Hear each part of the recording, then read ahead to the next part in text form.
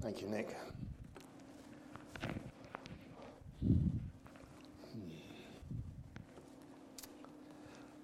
Well, when I first looked up the topic I was given to preach on, I thought, another tough one.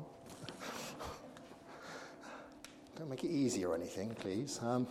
Anyway, when I first read through that passage, I sort of struck, really, in a way, that perhaps we don't see the full strength of it. The Transfiguration is recorded by Matthew, Mark, and Luke. It's in 3 of the Gospels. And I think you might find it interesting for later homework. I always give you a bit of homework to do, to read all the 3 accounts in parallel. 3 Bibles open. I'm sure we can all manage that in a house, can't we? Not hard. Or at least finger in each and flick between them. But having read Matthew's account, it occurred to me that perhaps in some ways, yes, as a society, we've come quite a long way since biblical times. Today, we have an amazing array of machines and tools and complex technologies, entertainments, radio, TV, film. I wonder, though, if it's spoilt us a little bit, these trappings of modern life, especially when we see the amazing tricks and special effects in films. And I wondered if we might have become a little bit desensitized and miss the impact of this experience that the disciples had. Just think about it. The world, known at the time, Roman Empire and Israel then, was a society whose greatest technological achievement was the wheel and sharp swords, where almost everyone had to walk everywhere. Commerce relied on notched counting sticks made of wood, and nighttime was lit very dimly by candles and lamps burning oil in cloth. Not so advanced as we are. But here we find Jesus taking 3 of his disciples for a walk up a mountain for prayer, which he'd done many times before.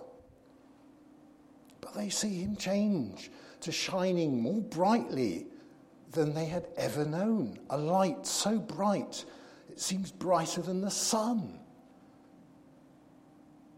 And then Moses and Elijah, long dead, appear walking around and chatting with him.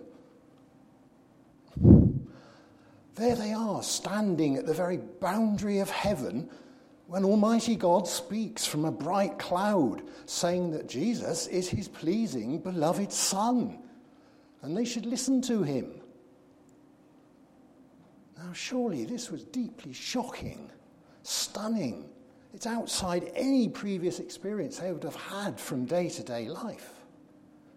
They'd seen miracles, yes, but this was extreme. It's no wonder Peter could only babble something about shelters, and before all 3 dropped terrified to the ground, as is normal for sinful people to do in the presence of the living God. And then just as they wonder what else might happen, Jesus touches them on the shoulder and suddenly everything is normal again. Well, I imagine they'll never forget that day in a hurry. And yet, despite all this, Jesus warns them not to speak to anyone about it. I'd say no wonder they had questions on the walk back down the hill or mountain. Top of the list for me, I'd expect, is what happened? What happened? But there they are instead, talking about prophetical events and the order of who is Elijah, and that makes me think that they're somewhat theology ninjas of some sort. So what did just happen? And remember the stunning impact. What was the purpose? The whole idea of God speaking in a bright cloud has happened several times before in their history. It happened on Mount Sinai several times then, when Moses received the 10 Commandments and the law. You could read all about that in Exodus chapter 19 and through to 24, where a lot of the law there is described. Now, although not many people had seen that, they'd not seen Moses doing that, they just know he was away with some of the elders. And again, I think our perspective on time is a little bit different than it would have been in those days. We are more of a rush, perhaps, than was true then. Because Moses was away for over a month with receiving the Ten Commandments. We skim through the scripture and think perhaps, it was an afternoon's work. But no, it was a whole month. So long that actually they seem to have forgotten everything Moses had done. Memory, a fickle thing. They reverted to idol worship before that month was through, really. Again, Exodus 24 and on into chapter 32, you can find that described and the difficulties that were encountered. But so memory is somewhat a fickle thing. So there wasn't enough for people to really remember what had taken place. What about Elijah? I mean, he was part of this transfiguration event. Instead of dying, he was collected up to heaven in a fiery chariot with fiery horses leading it. His student, Elisha, was there to see it. Yes, then it was more of a whirlwind at the time than a bright cloud, but certainly not a usual event. And what about the baptism of Jesus? Heaven was opened, and the Spirit came down as a dove, and God spoke from a cloud then, a bright cloud. John the Baptist saw this. Perhaps the people around did too. What impact did that make? So, it seems there's a characteristic of bright light, fire and cloud, which is associated with the appearance of the Lord God Almighty in key moments of Israel's history. So what about this one then? Same things are there. The great bright cloud, the voice of God speaking. Why at this particular point in Jesus' ministry? What was this one all about? Well, reading through some of the Bible commentators, they're mostly agreed there actually isn't very much to work with here. The description in the three Gospels is very, very close in detail. And questions such as, well, was it still daytime? Had the disciples woken from sleep? Was it a vision or was it physical in front of them? How did they recognize it was Moses and Elijah? They were dead by centuries then. How long were they there? Was it all day or night, a couple of weeks? We don't know. In fact, some question even if it was Mount Tabor, since there was a city fort on that mountain at the time, so not a lot of privacy to be had. Other mountains were available, so the description is sparse and leaves us only to speculate, so we'll move on. There must be another purpose behind this. So to understand it, and I think there are three main parts, I think we need to look at the participants. That helped me, so let's do that. The first ones, actually, funnily enough, are the teachers of the law and the Pharisees, and John the Baptist. Now, bear with me. If we go back a couple of chapters, behind the scenes, the Pharisees, teachers of the law, we see them questioning Jesus' authority. Certainly as teacher, and from him, if he is the Christ, they say, demanding signs and wonders to convince them. Not long before this particular event, Jesus had miraculously fed the 4,000. Peter had declared Jesus as Messiah, but then showed poor understanding when Jesus described how that was going to work out. Even John the Baptist, up to then, had been expressing uncertainty about Jesus. You can read that in Luke chapter 7 and verses 18 onwards. And he was Jesus' cousin. Perhaps this event is the time to remove some of the doubts and uncertainty amongst Jesus' followers. So here we are in the Transfiguration, And as you heard in the video, the agreement is mostly that Moses and Elijah are there to represent the law and the prophets. Moses, who received the law, Elijah, who foretold John the Baptist and restored proper worship amongst the society of the time, of his time anyway. They're here really to represent and to be of service to Jesus. They sum up all of Israel's history before that point. And they're there to serve Jesus, who is the embodiment and fulfillment of that law and prophets, and would be so through all the events to his resurrection. So, well, Jesus is there, central character. The discussion that took place, only Luke seems to write down what the detail of that discussion was about, and it was concerning Jesus' forthcoming death. From this point on, Jesus was going to set his face to going to Jerusalem and to fulfill the whole purpose for which he existed.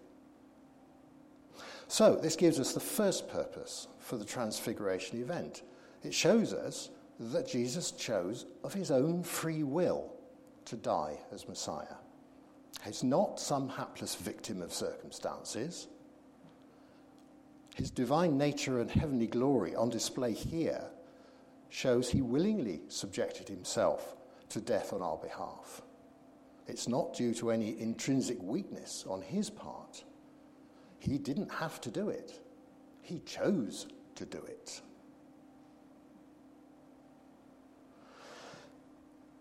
And so we come to God the Father. When God the Father speaks to confirm the divine nature of Jesus and says we should listen to him, it should make us sit up and take notice, don't we think? Perhaps we dare not forget this. This is the second purpose to my mind. Jesus is declared divine and is authenticated as a teacher of God's will with all the authority of Almighty God.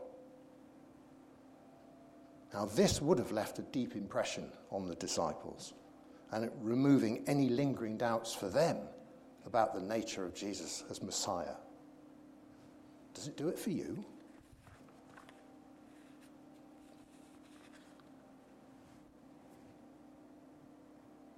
Then there are the other disciples.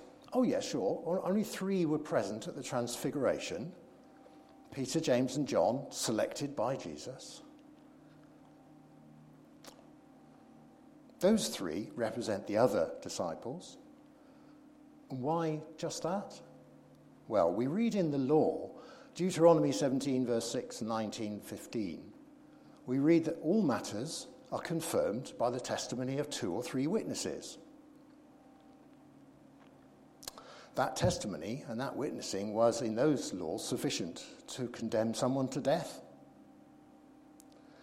So this gives us the third purpose. After the resurrection, these 3 were to become foremost leaders of the church. And so we're in the best position to confirm what took place, to confirm the primacy of Jesus, sufficient for legal, undeniable acceptance. Now, the other disciples who were not there, but would eventually have been told about this transfiguration, if they had any doubts or questions, they could go directly to Peter or James or John and ask and talk it through. They had the witnesses to ask directly, as we read in our first passage of Scripture today in 2 Peter 1. We were eyewitnesses of his glory. A short sentence but sums up so much. This gives the gospel writers of Matthew, Mark, Luke, the trusted source and encouragement in their faith as they recorded the event. So what about us? We were there. Well, sort of. It leaves us, we're there indirectly as reading this passage. So yes, we sort of attended it as an event. So just like the disciples and all the Christians over the centuries since, It's recorded for our encouragement and the confirmation of Jesus' divine nature as teacher and Messiah. Now, we can't question Peter directly, but we have his testimony. It's written down for us. And as Jesus said to Thomas in John chapter 20, blessed are those who have not seen and yet have believed. So where does that leave us? Have we been listening to God as God the Father told us? He said, listen to him. What does that mean? Well, James gives us a summary of what listening means in his letter later on in the Bible. Listening means action. In James 1 verse 22, do not merely listen to the word and so deceive yourselves. Do what it says. And in James 2 verse 18, I will show you my faith by my deeds. Well, he should know. After all, he was there. So don't neglect this practice of listening and doing, because Almighty God has commanded it. If you haven't yet taken Jesus' teaching seriously or sought him out for forgiveness, I urge you to do so without delay. Read his teachings. Read what's written in the scripture. Read what Jesus said. Then read how the apostles put that into practice. And practice this every day. So let's finish up with the one loose end that sort of itches at the back of the brain. Can you think of it? If this event is such a powerful confirmation of Jesus and his role, why did he tell them not to speak of it until after the resurrection? They themselves didn't really understand what that meant as the resurrection.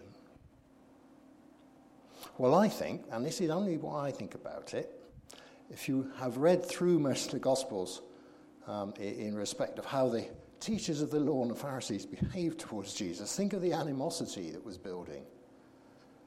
Think of the anger, how touchy the teachers of the law had become towards anyone who spoke in support of Jesus. Remember, in Acts 7, we read that Stephen was stoned for saying he could see into heaven. That upset them so much. So perhaps Jesus was unwilling to risk the future leaders of the church at that point until the Holy Spirit had come to strengthen them. Makes sense to me anyway. What about you?